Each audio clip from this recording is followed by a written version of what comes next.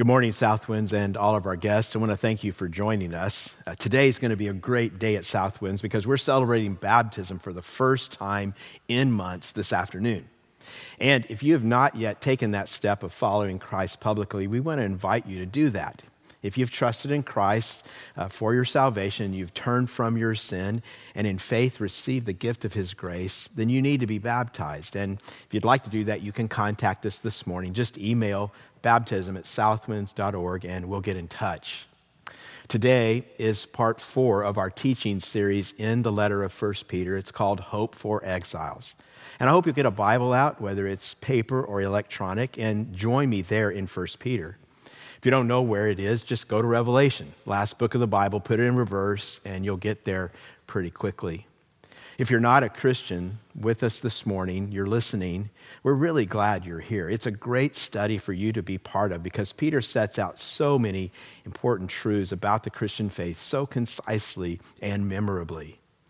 1 Peter is an incredibly relevant book for this time in which we're living because Peter, he's speaking to people who find themselves increasingly out of step with the surrounding culture. They're facing opposition from coworkers and neighbors because they follow Christ. Some of them have lost their jobs, and governments around them are turning up the heat. They're realizing that they don't belong in this world because they're citizens of another kingdom, God's kingdom. They're elect exiles. And Peter covers all kinds of relevant topics like identity, who we are as God's people.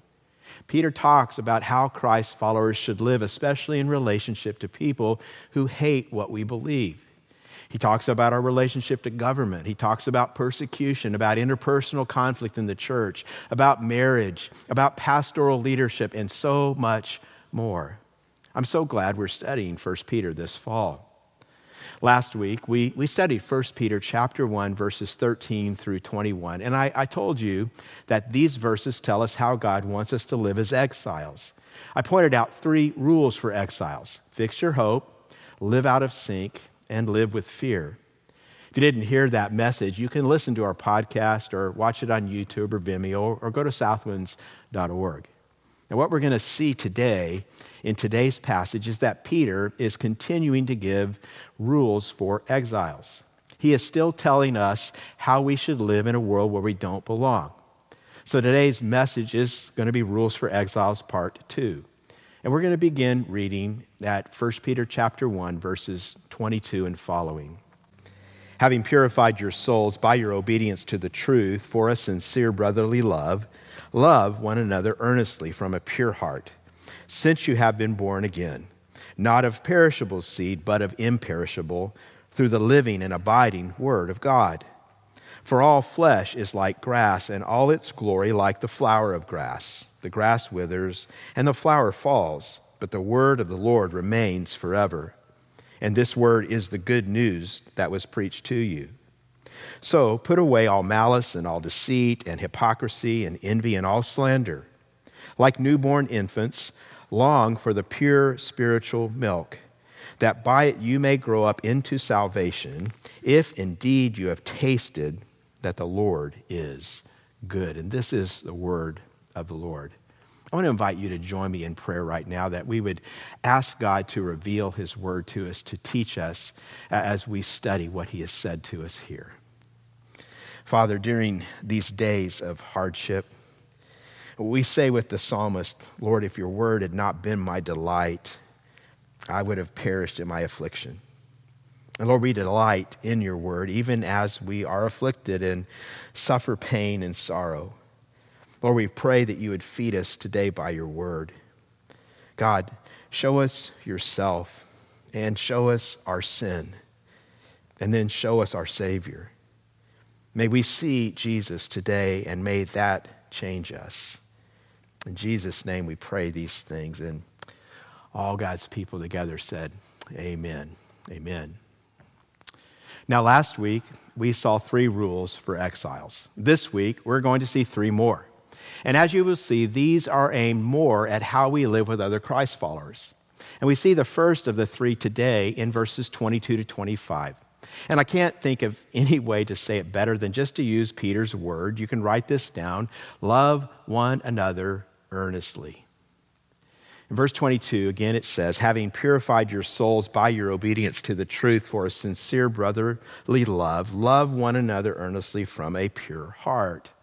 So God commands us as his people to love one another earnestly, love deeply, love selflessly, love purely.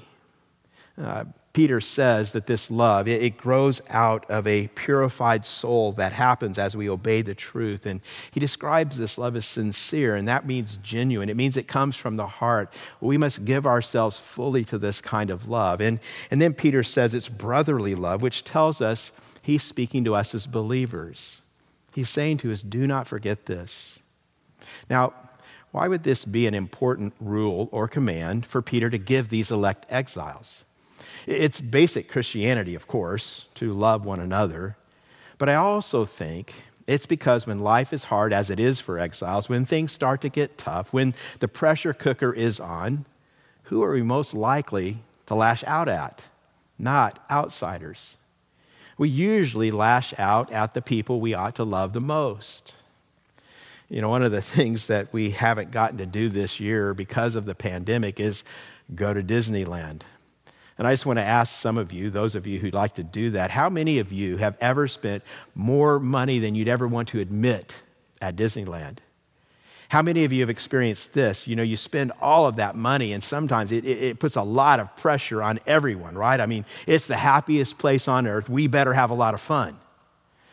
The other day, I heard someone talk about one of those family trips to Disney, and this family, one afternoon, they found themselves walking along behind another young family. And it was about 2 p.m, you know, right about nap time. And this family in front of them had a 4-year-old boy, and he was losing it. He was just sobbing, crying so hard, you know, he had almost stopped making the noise. And his mom was sort of dragging him along the path by his arm. And finally, Mom had enough. And she stopped, and she leaned down, and she spoke to this child, and she said, we have paid thousands and thousands of dollars to be here. Pull it together. Now, I'm not judging that mom. I mean, I think I understand her. It happens, right? When life is hard and the pressure is on, sometimes we say and do things we shouldn't to the people we care about the most, the people who matter to us the most, our families. And you know, it happens even in the family of God. We turn on each other when life gets hard. And maybe during this season of pandemic, of racial and political and economic turmoil, maybe you found yourself judging and criticizing other believers. Maybe your heart has not been one of love. So Peter is saying to you, we must love one another, love earnestly, love sincerely, love your brothers and sisters in Christ. You know, as I said, this is just basic to New Testament Christianity. It's what Jesus taught his disciples. He called it this new command. Remember in the upper room in John 13 after he'd washed their feet? And, you know, Peter was there. He heard that.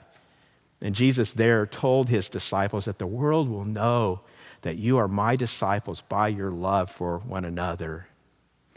Do you realize how much it damages our public witness as Christians when we fight each other, when we don't get along, when we aren't characterized by love and harmony? I mean, way too many churches are marked not by love, but by dissension and division. We need to remember today that our real enemy is Satan, not each other. We cannot be the people Jesus called us to be if we're not standing side by side together for the faith of the gospel. And far too often, far too many churches end up standing face to face against each other. I wonder if you saw that movie a few years ago, Remember the Titans. It's about the 1971 integration of black and white students at T.C. Williams High School in Alexandria, Virginia.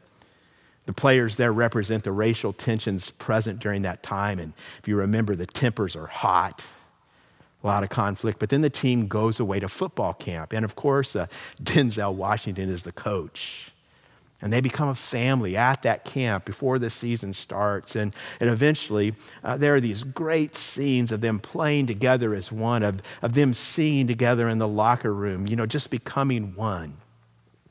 At the end of the movie, there's this moving scene when Gary, who's one of the white team leaders, is in the hospital. He's been paralyzed from the waist down. And Julius, one of the black leaders, comes to see him in tears. Gary's mom says to Julius, he only wants to see you. And these two guys who were once enemies, they have become family. And when Julius enters the room, the nurse says, only Ken is allowed in here. And Gary says, Alice, don't you see the family resemblance? That's my brother. And as Julius visits, he says to Gary, when all this is over, we're going to move in the same neighborhood together. They stopped fighting and they became a family and they excelled as a team. I mean, what an important word for us today. How easy is it for some of us to bring what's out there in here, into the church? Friends, we need to recognize the real enemy, and it is not your brothers and sisters. So encourage one another, support one another, care for one another, love one another as family. I mean, don't you see the family resemblance? We are brothers and sisters in God's family. I mean, if football can bring people together, how much more should the gospel? Now again, Peter describes this love as sincere. It's not fake. It should come from a pure heart. It should be earnest. I want you to know this is not a casual indifference to the church. You cannot love earnestly if you don't know people in your church family. You cannot love earnestly if you only show up when it's convenient for you. And he doesn't say you love the people that are like you. There's nothing supernatural about that kind of love. Even the pagans do that. What makes us different is that we are sacrificial in our love. We give our time, we give our energy, we give our money. All these things we give to one another, all for the sake of the gospel. And I just want to say, if you're not willing to do those things, maybe you need to ask yourself if you're truly part of God's family. One of the most remarkable things said about the early church was how much they loved one another. One time, the Roman Emperor Hadrian sent a man named Aristides to spy on early Christians, and this man came back reporting, behold how they love one another. I wondered if someone spied on the church today, what would they conclude? I guess it would depend on which church, but in too many churches, it would be, behold how they criticize one another. Behold how they judge one another, how they wound one another. Let us be people who love one another, and let our love for one another be the thing that marks us. See, how can we live like this in a world that's just marked everywhere by conflict? Well, Peter gives the reason in verse 23. Go back to the text. He says, since you have been born again, not of perishable seed, but of imperishable, through the living and abiding word of God. We love one another earnestly because God has changed us. He's made us new people. We have been born again. And that's what Peter was saying back in verse 22 when he said, having purified your souls by your obedience to the truth. That's Peter's way of describing our salvation. And it reminds us that salvation is not just getting our sins forgiven. It is the surrendering of our wills to God, and we obey him, and our hearts are changed, and we're new people. And I just want to say, if obedience is not something you think of when you think of salvation, of being born again, you don't understand the new birth. Notice how Peter says, we've been born again not of something that perishes, but of something that is imperishable. This seed that brought us life, true life, eternal life, this seed is the living and abiding Word of God. In other words, the Word of God is the source of our new life. Peter says we're born again. Literally, this means we're conceived again. It's a very dramatic concept. It means everything changes. We have new life. And here Peter is grounding his call to love others in our new birth. See, this is how God brings people to life. This is how God brings everyone to life. This is how God brings smart people to life and not so smart people. This is how God brings young people to life and people who are not so young. There is only one way people come to life. And friends, listen, it's hearing the word of God, specifically the gospel. As a side note, we should take from this that we should speak the gospel to as many people as we possibly can, because this is how it works. This is how people come to life. We tell them the gospel. The gospel brings new life. It's the living word of God.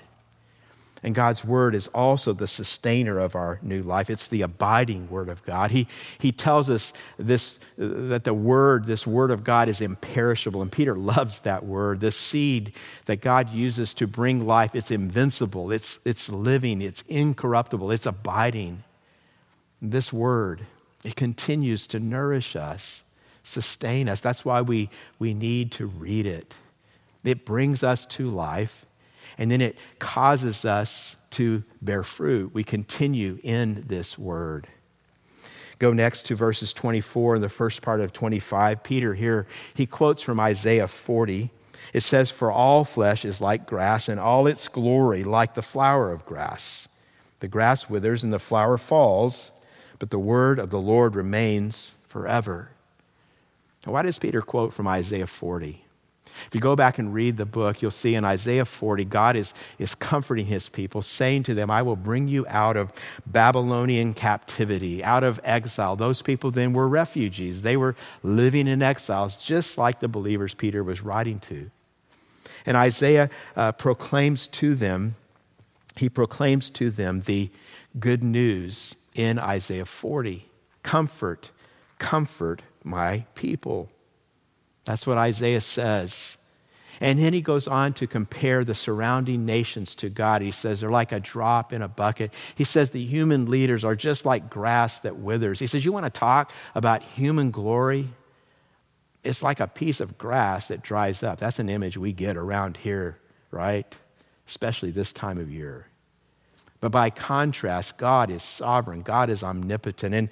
And Peter gives the main reason for that quote in the first half of verse 25 when he writes, "The word of the Lord remains forever." Because when all is said and done, the word of God stands forever. Do you know that we can rest today, you and me, in that reality as well? I want you to think about this, friends. No matter what happens in November, no matter what our government does, no matter what our culture may do, the word of God remains forever. God is sovereign.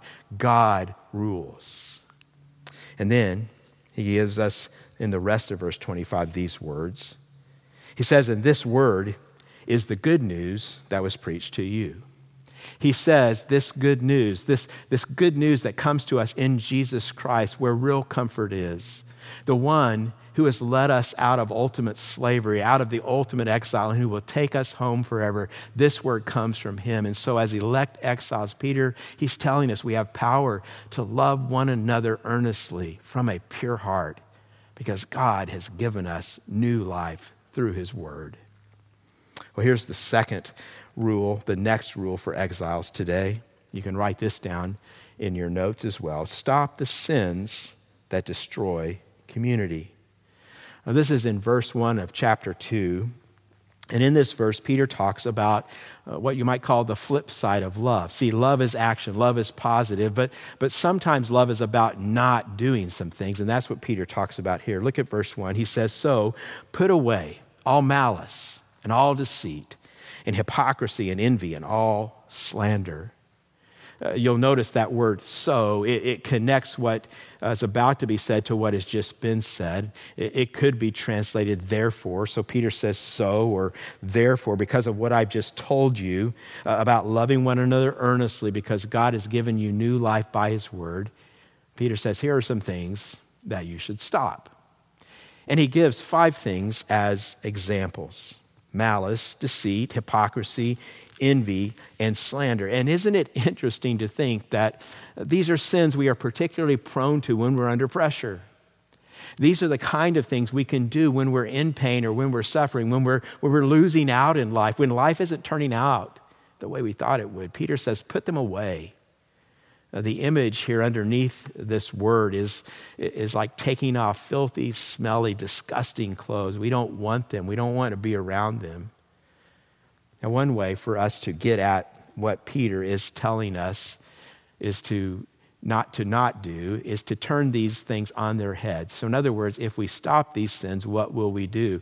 Or think of it this way, in stopping these sins, what are we starting? In putting away these sins, what are we putting on?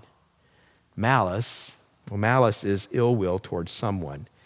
It usually involves a planning to do evil. We want to hurt someone, and it often involves rejoicing at the downfall of a person you don't like. And so we shouldn't do that. But in the gospel, Jesus says, I've given you a new love. We put away malice. And if we're putting away all malice, what are we putting on? Well, we would be putting on all good will. We want good for people. We don't want bad things. You could group deceit and hypocrisy together because both of them are about something false, something dishonest. You know, we may have to wear masks during COVID, but we shouldn't wear masks in our relationships. So if we're putting away deceit and hypocrisy, what are we putting on? Well, all truth, all honesty, all transparency, all genuineness, all integrity. And then if we're putting away envy, what are we putting on? Well, envy is wishing you had something someone else had, or it's resenting that they have it and you don't. So instead of envy, we put on love. Love which desires the best for other people. And then if we're putting away all slander, this means we're putting away harmful, hurtful speech. And so we, in its place, put on praise and we put on affirmation. We intentionally say good things about others. Now, how is this going to happen? Well, here's the reality. Some of us have been really good at malice. Some of us are highly skilled at telling lies and living a hypocritical life. Some of us may wonder if we actually have the spiritual gift of envy. It just comes so easily to us. It just flows out of us. And some of us slander other people without a thought. Peter says we need to take action. He says, stop doing those things. Put those things away. I think it's interesting to note that many of these sins get expressed in speech, which is a stark contrast to the Word of God. So how do we change? Well, Peter says we change through the power of the Word which brings us into new life, and then the Word that sustains us in that new life. In other words, friends, the people of God need the Word of God. Now here is the final rule, our final rule for exiles, and we see this in verses 2 and 3 of chapter 2. Write this down in your notes. Peter tells us that we are to crave spiritual nourishment. Notice how seamlessly he moves into his next metaphor. He writes, like newborn infants, long for the pure spiritual milk, that by it you may grow up into salvation, if indeed you have tasted that the Lord is good. So Peter commands us to crave God's word. And he uses vivid imagery that may make some of us uncomfortable. He says, long for the pure spiritual milk. This translates literally, long for the milk of the word. And Peter, if you haven't gotten it yet, is talking about breastfeeding. And in case you don't see that right off the bat, he makes the connection explicit. He says we are to crave spiritual nourishment like newborn infants. It's kind of interesting how many scholars and commentators get to these verses, and it's almost like they can't wait to get away from this as quickly as they possibly can. Some people read this and think that Peter is writing to new believers, but I don't think that's what's happening. I think this is simply an analogy about how we grow, about how all of us, regardless of how long we have followed Christ, we all grow in just one way, and that is as we are nourished, as the Spirit and the Word change us. And this just shows us how dependent we are on God's Word for spiritual nourishments. One of my central convictions as a pastor and preacher is in the power of a cumulative effect of God's Word over a long period of time.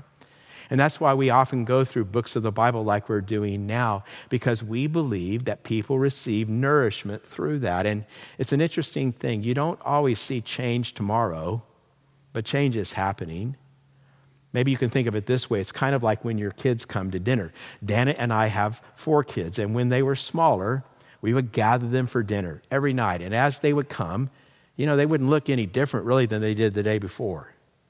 But then after dinner, you'd walk up the stairwell and you see pictures of them from earlier, and you'd say to yourself, wow, they are growing up. Well, how have they been growing up? Well, they've grown up because they've come to dinner and breakfast and lunch. And it's the same way with God's word. We grow over time as we are nourished. You know, my goal for you as your pastor is not for you to remember all my points. I mean, honestly, I don't remember all my points. My goal is to nourish you.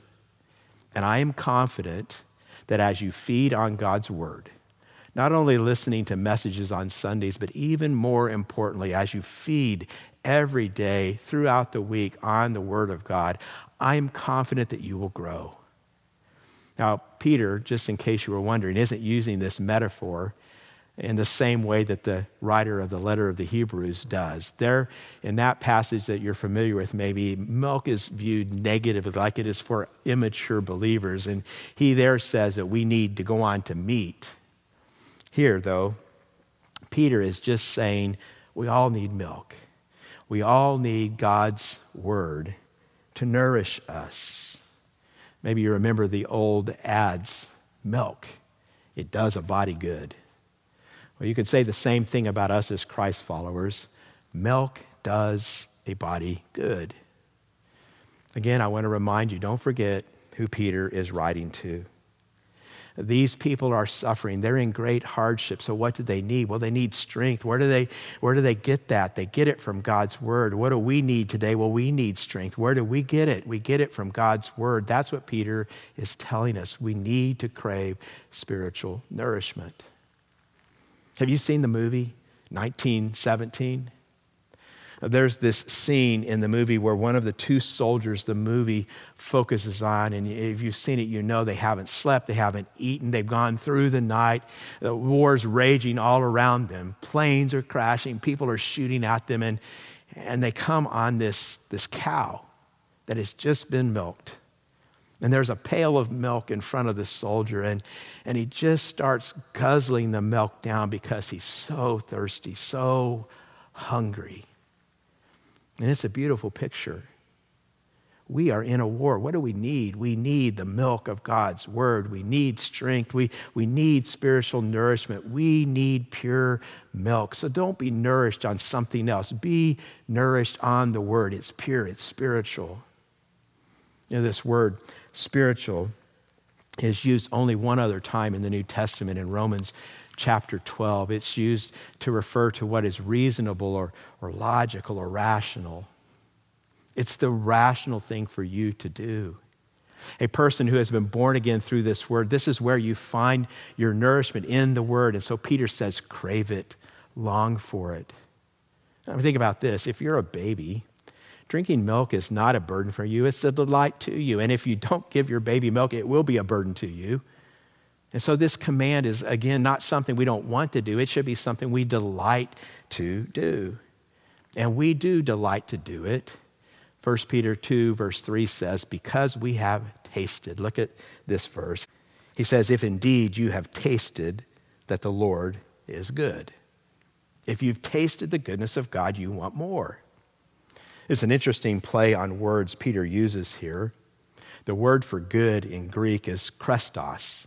Christos for Christ, Christos. This word for good and kind and this word for Christ set next to each other. He's saying in Greek, Christos is Christos. I want to quickly point out three things that happen when we crave spiritual nourishment and we satisfy our cravings in God's word. First, we find strength when we enjoy God's word. Psalm 119:92 says, if your law had not been my delight, I would have perished in my affliction. And Psalm 119:28 says, my soul is weary with sorrow. Strengthen me according to your word.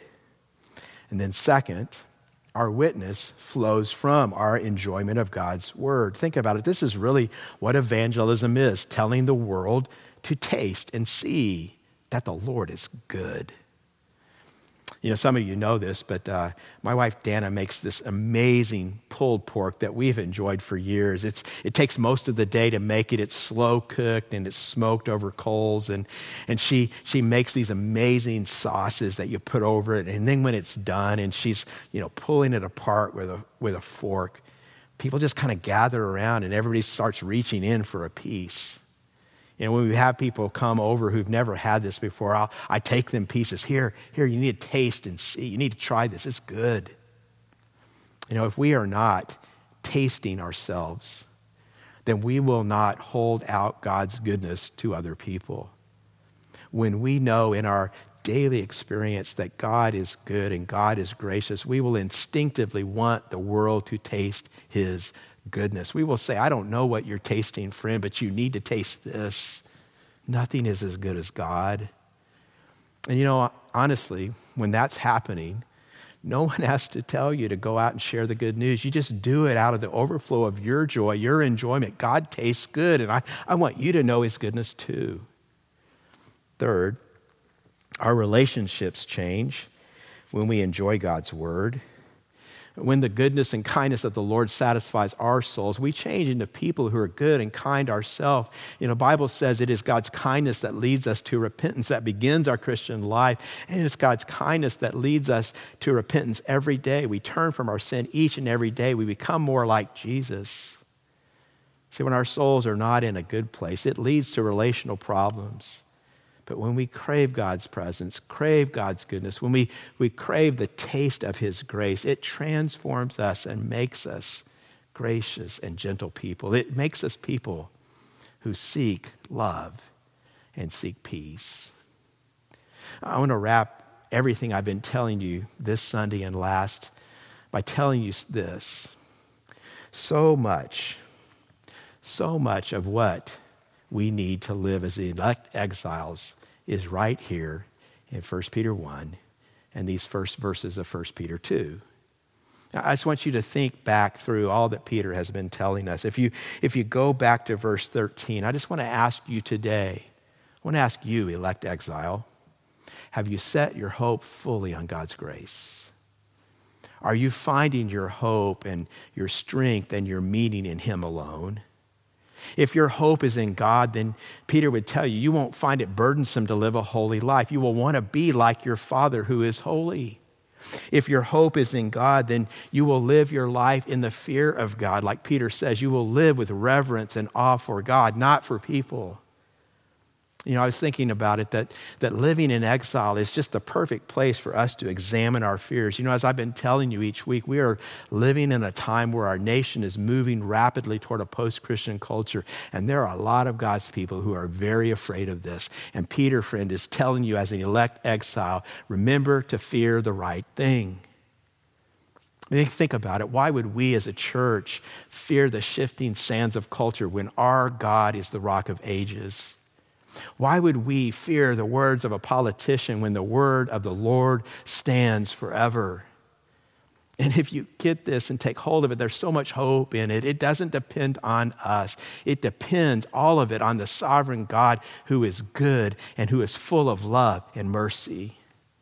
And friends, let me remind you that our God is not up in heaven wringing his hands as he looks at our nation in anxiety.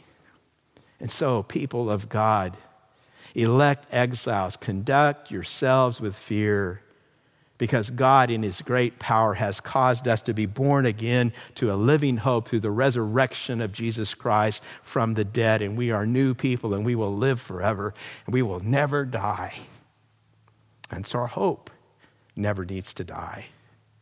Remember that we are the people of an imperishable inheritance that God is guarding for us in heaven right now. We don't need anything from this world. We don't need comfort. We don't need control. We don't need power. We don't need acceptance. All of those are just idols in this world, and we need to give them up and accept that we are exiles who don't belong in this world. But we have God, and we have eternal life, and we have an imperishable inheritance. And we know this because God has ransomed and redeemed us with the precious blood of his Son. God gave everything for us. And so, as people of hope, we, you and I, we should be walking around saying to everyone, taste and see, friends, taste and see, the Lord is good. This is where life is found. You can be born again. You can find true life. We have hope, and we want others to know our hope. And when you get what Peter is telling us, friends, it just puts everything into perspective. If the Lord is good, then everything we experience in this world is light and momentary. If the Lord is good, then his sovereign plan, it's nothing to fear, even if it seems really painful right now.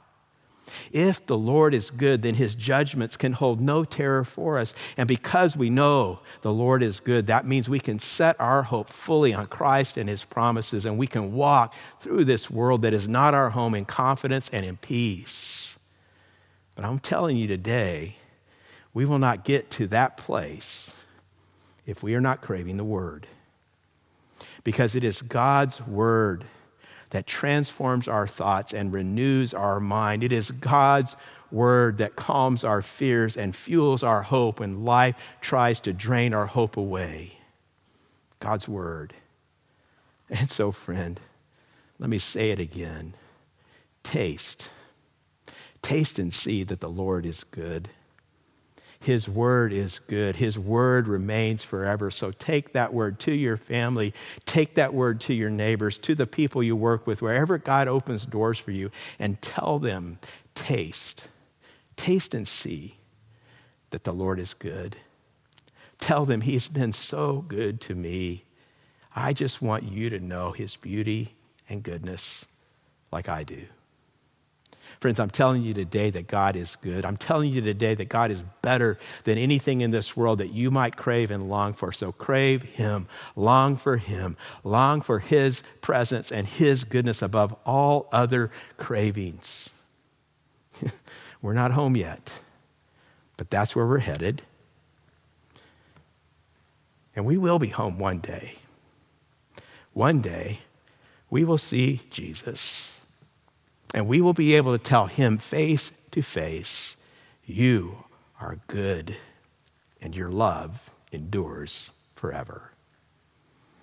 Would you join me as we pray?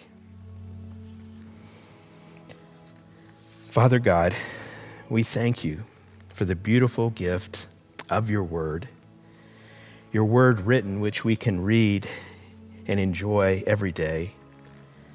More than that, Father, we thank you for the beautiful gift of your word made flesh, Jesus Christ, the incarnate one, in whom your glory dwelt bodily in all its fullness. And we pray, Lord, today that we would be content to live as elect exiles, setting our hope fully on you and your grace, the grace you have revealed in Jesus. Lord, we ask you to strengthen us to trust in our great inheritance and to live in obedience to your truth. Lord, may we love one another earnestly and just put away those sins that tear community down. Lord, we ask you to give us an ever increasing appetite for spiritual nourishment. May we taste each day the goodness and the kindness of Jesus until we see him. We pray all of these things, Father, today in Jesus' good name. In the name of our Savior and our Lord. And all God's people together, wherever you are, say amen. Amen. Thank you again for joining us, praying that you'll have a wonderful week in the Lord, experiencing all his goodness. I'll see you next Sunday.